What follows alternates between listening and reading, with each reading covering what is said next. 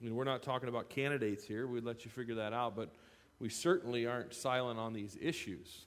And that will even come up as we study this beatitude today. So Matthew chapter 5, verse 6 is where we're at. Now let me give you the context for this, especially if it's your first time today. I just bring you up to speed. We're in a series here on the Beatitudes, the Sermon on the Mount. We're saying that in the last days, it's just a critical time for the people of God to be living the fasted lifestyle of the Sermon on the Mount.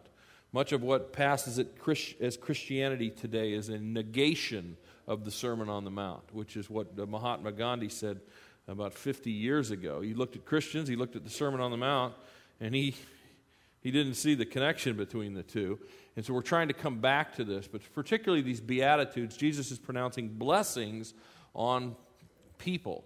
And every one of us wants to be blessed by God. We want God's favor, so this is a series on divine favor. But we don't always know how do we get into the place where God's favor comes down on us. That's what this is about. So we've really talked about this for 4 Sundays already.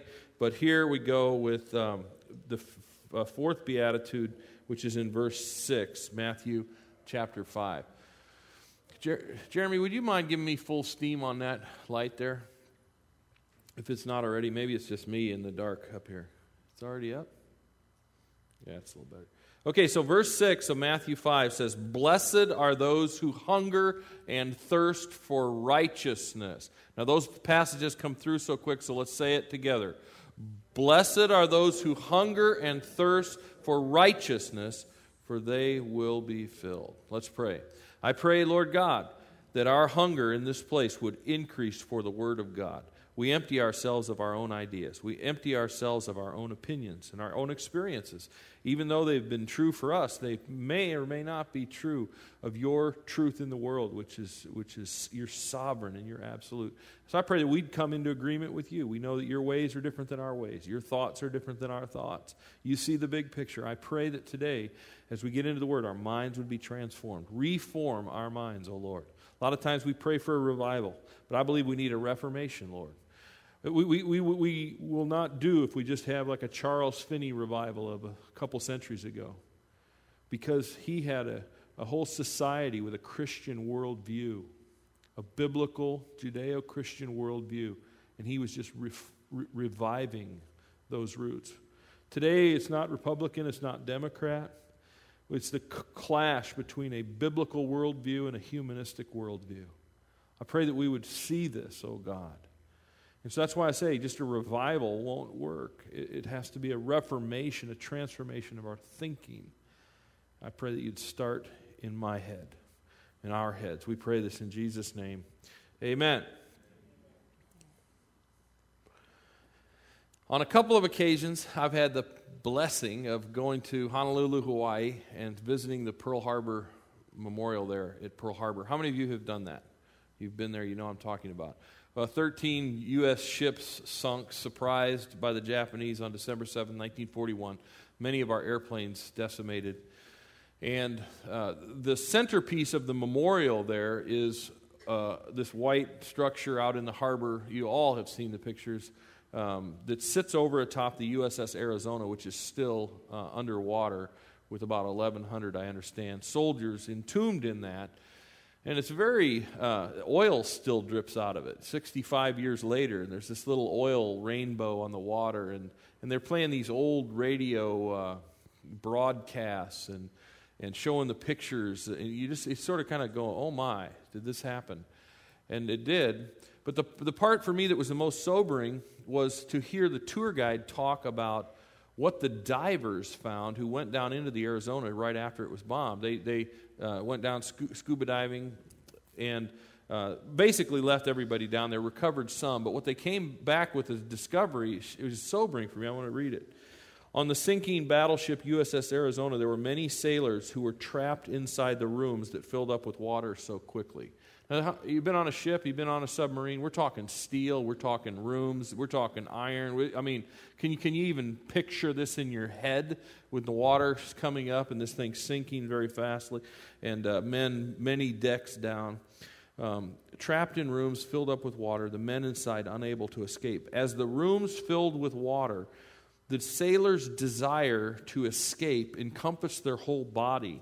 They bent 3-inch thick steel door latches and handles with their bare hands and dented cast iron doors, dented cast iron doors before they drowned.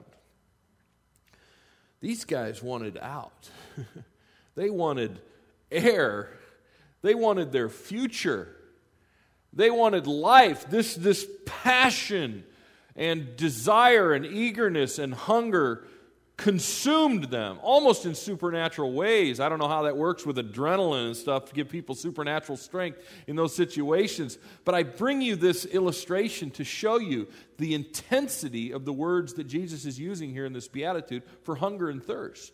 These are not words that will be satisfied. This hunger he's talking about here, this word is not a hunger that will be satisfied with a Snickers and a Pepsi. This is a profound, all-encompassing hunger. And I believe his followers that day and the people on the hillside would have known about that, because Palestine was a place where destitute and hungry and famished people frequented. And so they would be aware that this word was very important. Now, we here in the West, we don't deal with this level of hunger on a day in and day out basis. We've all been mildly hungry, can't wait till dinner, right? What's for lunch? You're in there snacking.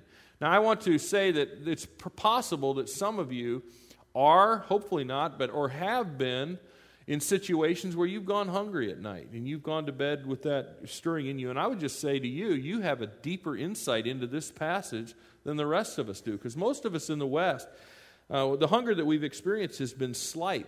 We have enjoyed the plenty that comes from being in a very prosperous and blessed nation here in the West. In fact, that's one of our society's values, that we would never long for anything. We do not want our children to want. True? I mean, we want them to have what we did not have. It's one of our key values. But here and again, Jesus in the Beatitudes gives us a truth that's the exact opposite of what the world is teaching. He's teaching here about the blessedness of longing. And this is where I come up with the title, but he's teaching us the value of starving in a spirit or a self-indulgent world. A self-indulgent world. Now, I want to say that I'm not talking, and he's not talking here about physical hunger per se, any more than in the first beatitude he was talking about real economic poverty when he was saying poor in spirit. He's teaching us a spiritual truth and dimension here. And I believe that he, in giving this, and us going over it again today, that God's heart is that we would have a shift occur in us. And I just ask you to do a little self-evaluation right now. Has this shift occurred in me? And I'll tell you what the shift is. A shift from having an appetite of the things of this world, for the things of this world, to having an appetite for the things of heaven, righteousness and justice. The kingdom of God, which the Bible says his throne is righteousness and justice. The foundation of his throne is righteousness and justice. So let me go. Has the shift occurred in you between hungering for the things of this world to hungering after righteousness and justice, his kingdom philosophy?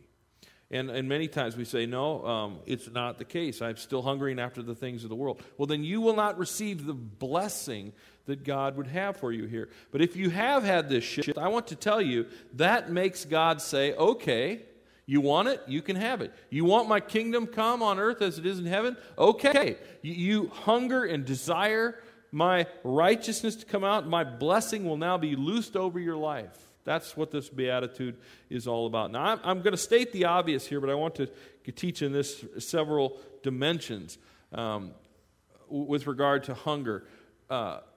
Hunger is inseparable from emptiness. That's kind of obvious, huh? But I want us to think about this now, and this is point number one. Hunger and thirst are evidences of emptiness. Emptiness.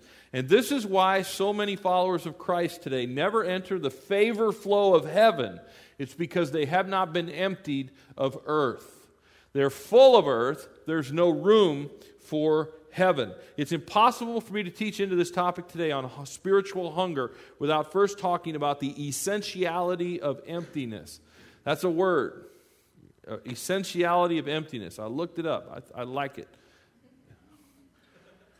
But look at Matthew chapter 6, verse 16. Later in the Sermon on the Mount, Jesus is highlighting the role of fasting, and that's about emptying ourselves of food and creating a physical void. Look at this. Matthew 6, verse 16. He did not say, hey, everybody, if you ever decide to try fasting once. That's not what he said. He said, when you fast. He didn't say, hey, some people have done this. Maybe sometime. Why don't you think about it? If you ever do it, here's what I want to say about it. He said, when you fast. In other words, he is expecting that a central part of the devotional life of his followers will be to empty themselves of the things of this earth. Food, whatever we would choose or feel led to fast from. It's a central part that we empty ourselves. If we ever want heaven to come, we've got to empty ourselves of earth. Some of you need to understand some more about fasting. Fasting is very simple.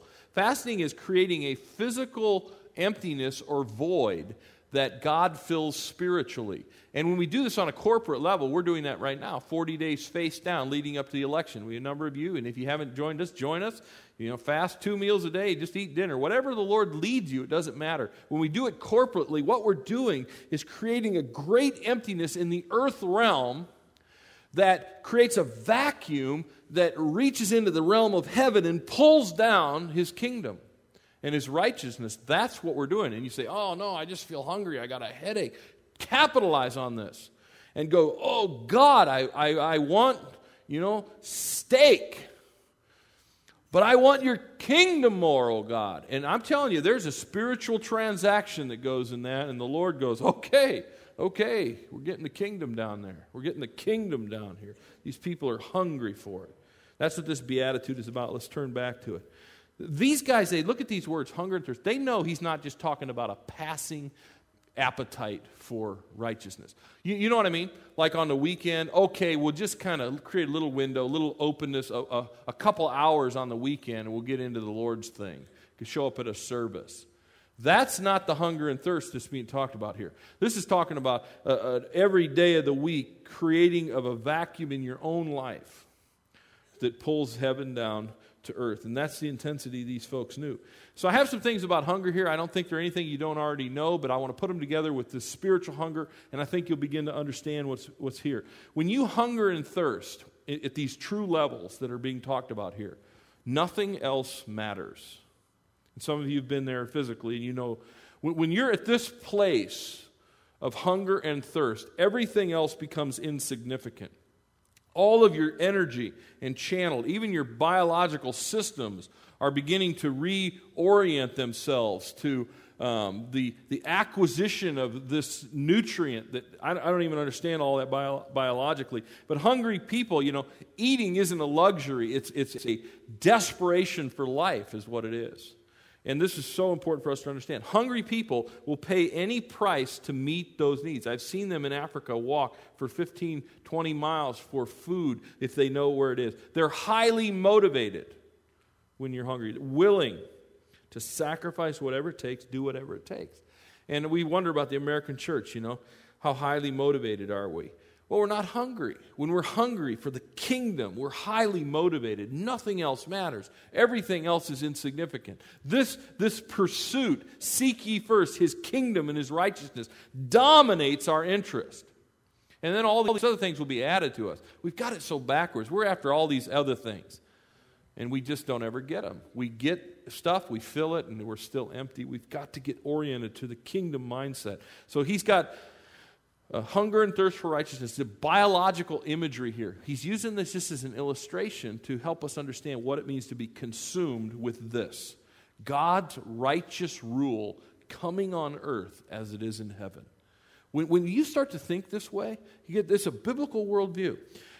Your orientation, your interest, the way you watch the news, what you pray for is all like in a different zone. And people are like, when you talk, they're thinking, whoa, where did he come from?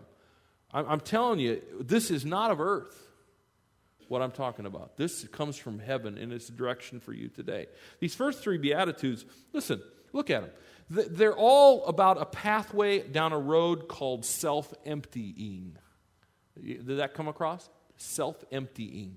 Starts with the first Beatitude, poor in spirit. Basically, Lord, I got nothing. I got nothing, Lord. And it grieves me that I got nothing. That's mourning. And so I'm just surrendering to you and your leadership in my life. That's meekness. And right now, Lord God, I just hunger in a very profound way for you. That's what this is about. This is what it's all about. For years, been a pastor, a chaplaincy, did that. Hospitals. I've been around people who are dying a lot of time. Sick people, going to hospital rooms.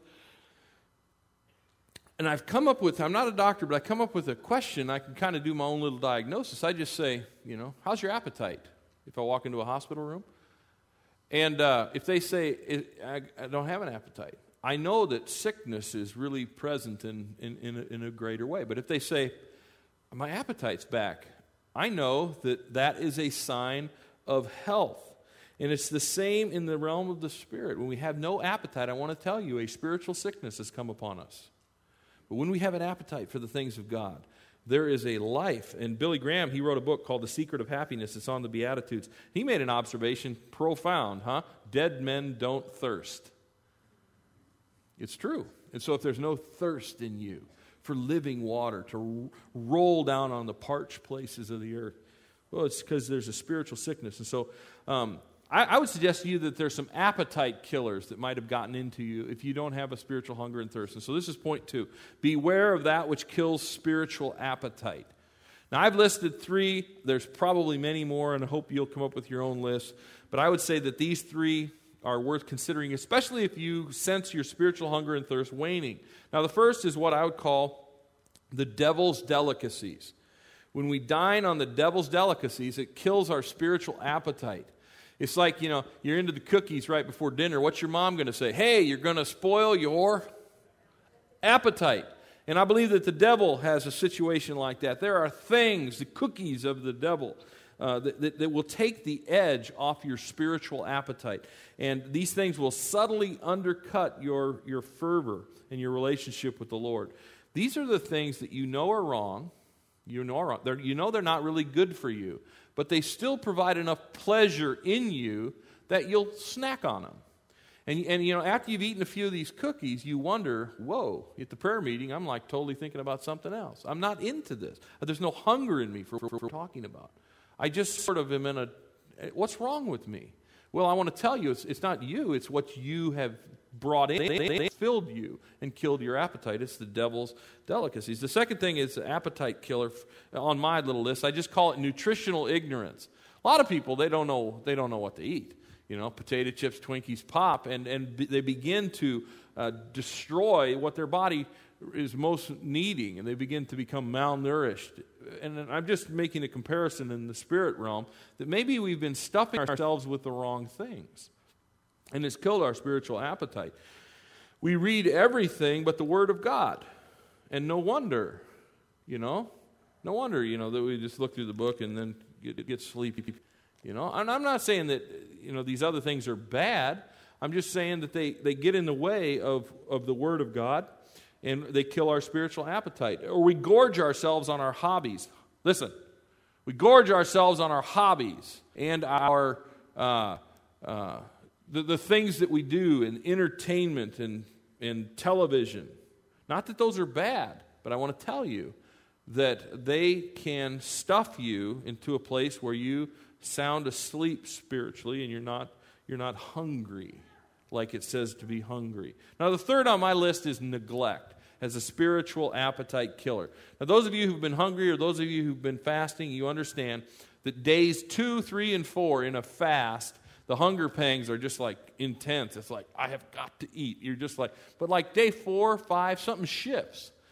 And the hunger pains go away in this fast. Those of you who've done extended fast, number of you do 40 days, 21 days, whatever. You understand. It's somehow in the natural, those weaken after a little while.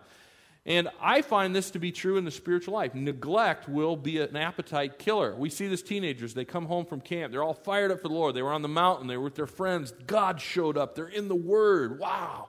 Come home from camp. 2-3 days go by, and they're like, oh, I've got to get in the Word. Woo, And then but 4 or 5 days go by, and they're like, wow, what happened to my camp, the fire in me from camp? It's this neglect will shut down the appetite after a while, and pretty soon this stuff is suicidal to your spirit, man, neglect. And you're not a teenager at camp, maybe, but I just want to tell you, it takes daily bread to feed the spirit, man. And if you let a few days go by, you'll say, oh, I got to get into the Word. But then 3 or 4, 5, 6 days, you're saying that every other day, and then every fifth day, and pretty soon you're just dead spiritually. And I want to tell you the good news.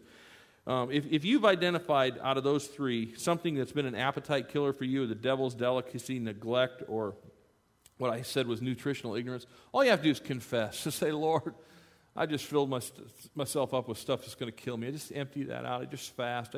All I need is you. You can start over with God, and He begins to restore your spiritual hunger. And this is really cool when He does this. I want to frame the third point. I have 3 points today in the form of a question. In the form of a question, and the question is this: is righteousness what you really want? Just let that sit on you now. Is righteousness what you really want? Look, we got to be honest here. Some of us, oh man, we want God, but we're not all that excited about God's ways, huh? We want goosebumps. We want the blessing from heaven. We want this favor flow that we always talk about. But, when it comes down to it, we kind of think the righteousness of the Lord is a bit extreme for 2006 America.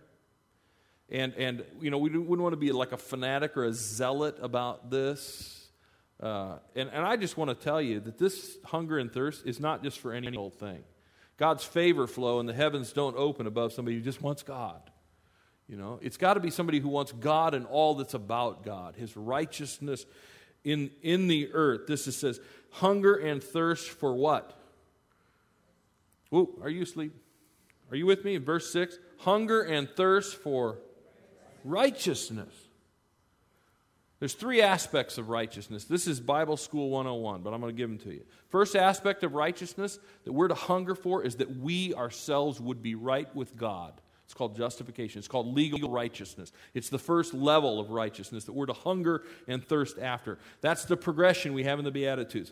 They're very specific. They build up. There's a sequence here. We acknowledge our bankruptcy. It grieves us. We say, okay, Lord, we'll follow your leadership. And then we become hungry and thirsty that we would be in a good place with Him and right standing with Him. And that's what this is about. Righteousness. The word justification, it simply is a word that means to be made right, just as if I'd never sinned before.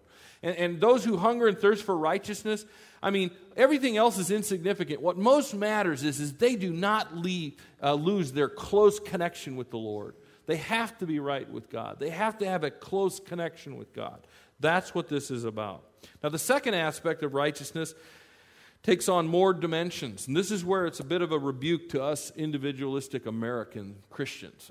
The second aspect of righteousness that comes out of these words biblically is what we call a justice or a social righteousness in the earth. It's not just about me. It's about what God wants to happen here and whether or not people are being treated fairly. This is where we get a zeal in us for the overthrowing of oppressive governments. And the evil that would come upon people. And people say, what's Saddam? He didn't bomb, the World Trade Center. Well, there's more to that whole story. If you were praying for Iraq in the years before, you would have a deep burden for what happened to the Kurds.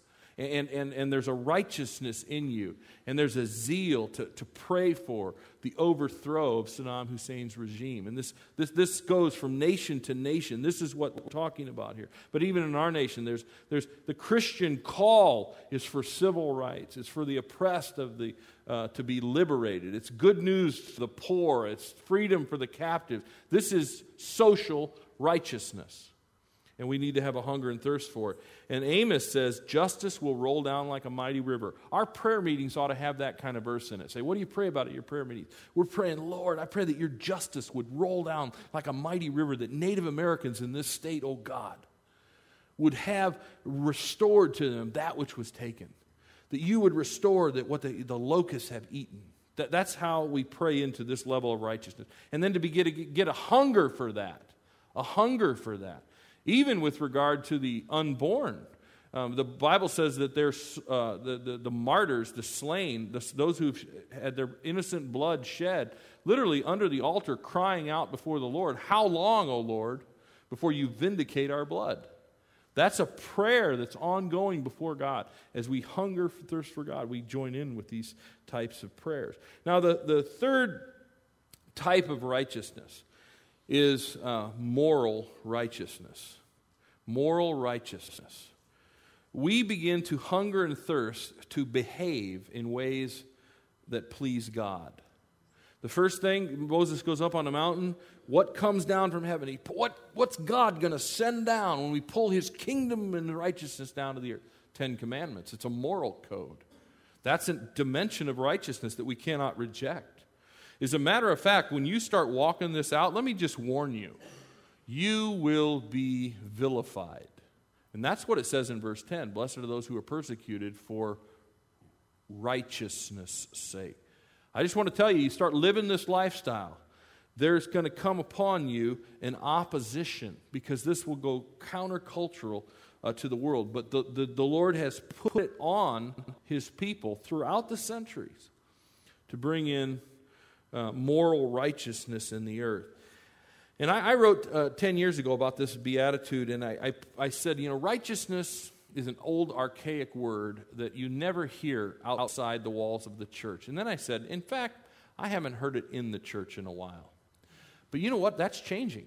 I really believe, I don't think I could write that again. I am seeing the righteous zeal of the Lord bubble up in the people of God. Tony Perkins from the Family Research Council in Washington, D.C., he said, hey, the value voters showed up on the screen in the 2004 election. It's coming out, and I say don't quench it. And what's happening, I'll tell you what's happening, going back to our righteous roots as a nation. All over in Washington, D.C., all that marble, you find God's name everywhere. The least devout follower of Christ that signed the Declaration of Independence, probably Thomas Jefferson. But even he was a follower. He had the Marine Band lead chapel services every weekend in the Capitol building. This idea of separation of church and state was just so not in our founding thought. So we come back to that. And here's the passage. And I don't have many passages to give to you today. Usually I just bullets, one, boom, boom, boom. But today, just the hunger and thirst, and then this verse. Proverbs 14:34. Righteousness exalts a nation. This has been proven throughout history to be true. Righteousness exalts a nation, but a sin is a disgrace to any people. In other words, sin will tear down a society. And you begin to see this when a moral decay happens, a societal decay follows. And you can just sort it out through history. This happens. But when righteousness is exalted in a nation, the favor of the Lord, and that's what this beatitude. So those of us hungering and thirsting for righteousness aren't just like prude, Puritan, out of touch people. We're seeing a greater spiritual dimension of what God has for our nation. And we know the route to that is not the self-indulgent, do whatever you want idea. It's the emptying of ourselves and calling forth the Lord. I know what I'm saying is just rejected in most sectors of society and may even stir you in a wrong way. But I just want to tell you, I see a righteous zeal bubbling up. On our ballot on November 7th are 3 righteous decrees. And everybody in the states, our motto, under God the people rule, we are going to get a chance to walk into a booth and make a righteous decree 3 times. You say, how come 3? I know the abortion ban. The first is the abortion ban. Referred Law 6 is a righteous decree that would stop abortion in South Dakota. It will have national and international ramifications, but it starts here. And so there's a righteous decree. We want you to vote yes on Referred Law 6 for life. Pray, though. There's great confusion. I was out to the reservation twice this week. We're working on this. And the president of the Lower Brule Tribe was with us in our conversation for about 3 hours, and he was talking to us. He says, all our people, we don't want abortion. We don't want abortion. So we're voting no. We don't want abortion. We're like, wait. Yes means no abortion. You see the confusion in this? And so a no vote would mean they rejected the ban on abortion. So the vote is yes. And so I just think there's a great deception cloud over this whole thing, but we need to be clear. And so we're teaching people to make righteous decrees. The second, and you may not even know it's on there, but it is, because it's not gotten the press at the abortion one. Amendment C is a righteous decree. It would put in our state constitution that a marriage is only between one man and one woman. It's a righteous decree. It wasn't something we had to make years back, but now we do. And some people say, well, it's not. The opposing people on this would say, no, you don't need to make this because it's already a state law in South Dakota. Well, all you have to do is look at the other states. All it takes one activist judge to overturn that. And so that's where we're putting it at a constitutional level, this issue of one man, one woman, because this is the best environment for children. So a vote for this is a ministry. It's a ministry of voting. And there's, again, a great cloud of deception on this. We are the 21st state to push this. And in the 20 states before, it's been a high margin of victory for a marriage amendment. In 20 states. South Dakota's the 21st. Guess what? We're behind 7 points in the polls. Behind. In other words, the momentum snowball on this issue could stop in South Dakota. We're 7 points behind. And you say, what? Aren't South Dakotans for the marriage amendment? Or are South Dakotans, for gay marriage? The answer is no. No, our legislators in 2005, 75 to 28 said we need this. 75 to 28. It's not because people are for gay marriage in the state. The reason is because there's been a successful campaign on the other side to say this isn't about gay marriage. They don't even talk about that. They say, hey, this is going to hurt senior citizens, senior citizen couples who don't want to remarry because they can keep their Social Security benefits, and they won't be able to make legal decisions, medical decisions for one another. And so this is discriminatory. Well, I just want to tell you how much that is not the issue. In fact, if you want to make medical decisions for somebody, just go get a power of attorney. I have done that for my grandmother when she was alive. She just passed away a month ago. And my mother, I'm her power of attorney, and just go do that. The issue is not, what this will mean for our senior citizens. I'm just telling you, it's a righteous decree. And the third one is this. It's called Initiated Measure 7 on the ballot. The ballot's dense this time. If you haven't seen it, we'll show it to you. Initiated Measure 7 repeals video lottery. And you say, whoa, is this like in the Bible? Is that going to speak against video lottery? Well, you know what I'm going to tell you. It's a justice issue for the poor. It's a justice issue for the poor. There's literature on this. You need to get it and read it. There's a deception on this as well. Hey, that our state can't pay for this. Because we're so dependent upon the income from video lottery. Well, let me tell you, it's only 4% of our state's income. And that's the same amount to make 1 mile of a South Dakota highway. I'm thinking we can figure out another way to pay for that loss. Especially since those who are involved in ministry and law enforcement dealing with the issue of gambling will tell you how much more this costs our state to fix the problems this thing causes. And all you have to do is talk to one of our police officers. I talk to them all the time. There's a chaplain down there. They will tell you our jails are full of people. This is destroying homes. It's an addiction. You say, no, it's just a stupid tax. Well, there's a liquor store in White Clay, Nebraska that's just below the reservation over there, and Native Americans are buying $15 million worth of beer down there. It's just a stupid tax. If they're dumb enough to walk down. No, it's not about them being dumb. It's called an addiction. Gambling is the same way. And the church has a voice in this. The church can shut down the vices in our society and bring the righteousness of God back. And it's just 6 months ago, I went and told a woman, and this woman had no clue I was coming to her house. I went to tell her that her husband shot himself in the head. She just this wasn't even in her categories for what would go on. And why? She knew he had, a problem with gambling, but we just had to say what we think happened was he had a construction business, and he got $2,000 worth of checks from small jobs that were going to go to pay, Menards or whoever. They weren't his checks. They weren't his, but he cashed all of those in a video lottery place and lost them all. and went out and shot himself. I'm telling you, it's a justice issue on behalf of the poor. It is not helping our society. Now, there's a website, it's called Forward South Dakota. Just go read on this. Make good decision. You've heard how we're talking about this. But their website is called Forward South Dakota. And I really like that because what I'm teaching here is how to move forward into a place of blessing. Forward. Everybody say forward. Okay? Now here's the story. I end with this. There is a lady named Cecilia Fire Thunder who has been the president of the Pine Ridge tribe. And when Governor Rounds signed into law the abortion ban, she said, we'll invite Planned Parenthood to open up a clinic on our reservation.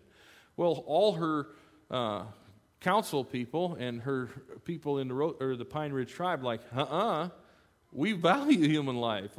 Children are sacred to the Lakota people. And they impeached her, is what happened. And here's what. In the Tucson paper this week, there's a headline that says, South Dakota activist continues her stand in Tucson. She pops up down there. And she's given the same message, and she's talking about what happened in South Dakota and how all these people are like against abortion and how unfair that is. And her comment is, and we'll put it up, she said, in South Dakota, it's almost like we're moving backward. And I thought about that. I thought, yep, we're moving backward. We've made some unrighteous decisions in days past, and we're returning now to our righteous roots. And I thought, you know what? I bet every time the devil gets backed down by the people of God, he's going, hey, we're going backward. We're retreating. Let me tell you that when the devil is going backward, the kingdom is going forward. Amen? Let me pray. Father, I believe we get it. I believe we understand it. I believe that the kingdom is our desire here. We hunger and thirst for righteousness, and we don't want to be arrogant about that. We just repent that we have been so silent in days past, and we know you can legislate morality. I thank you there's laws against murder. I thank you, God, there's laws against crimes against women. I thank you, God, that there's laws against stealing that have historical, direct rooting into the Ten Commandments, thou shalt not steal. I pray that we would begin to think clearly about how it is a nation is governed and what brings a blessing on the nation. We want to hunger for that more. I know that there's people here that are just stirred on this. This is the righteous zeal bubbling up. We want the righteous zeal of the Lord here. And I thank you, God, for today. I thank you. I pray this in your name, amen.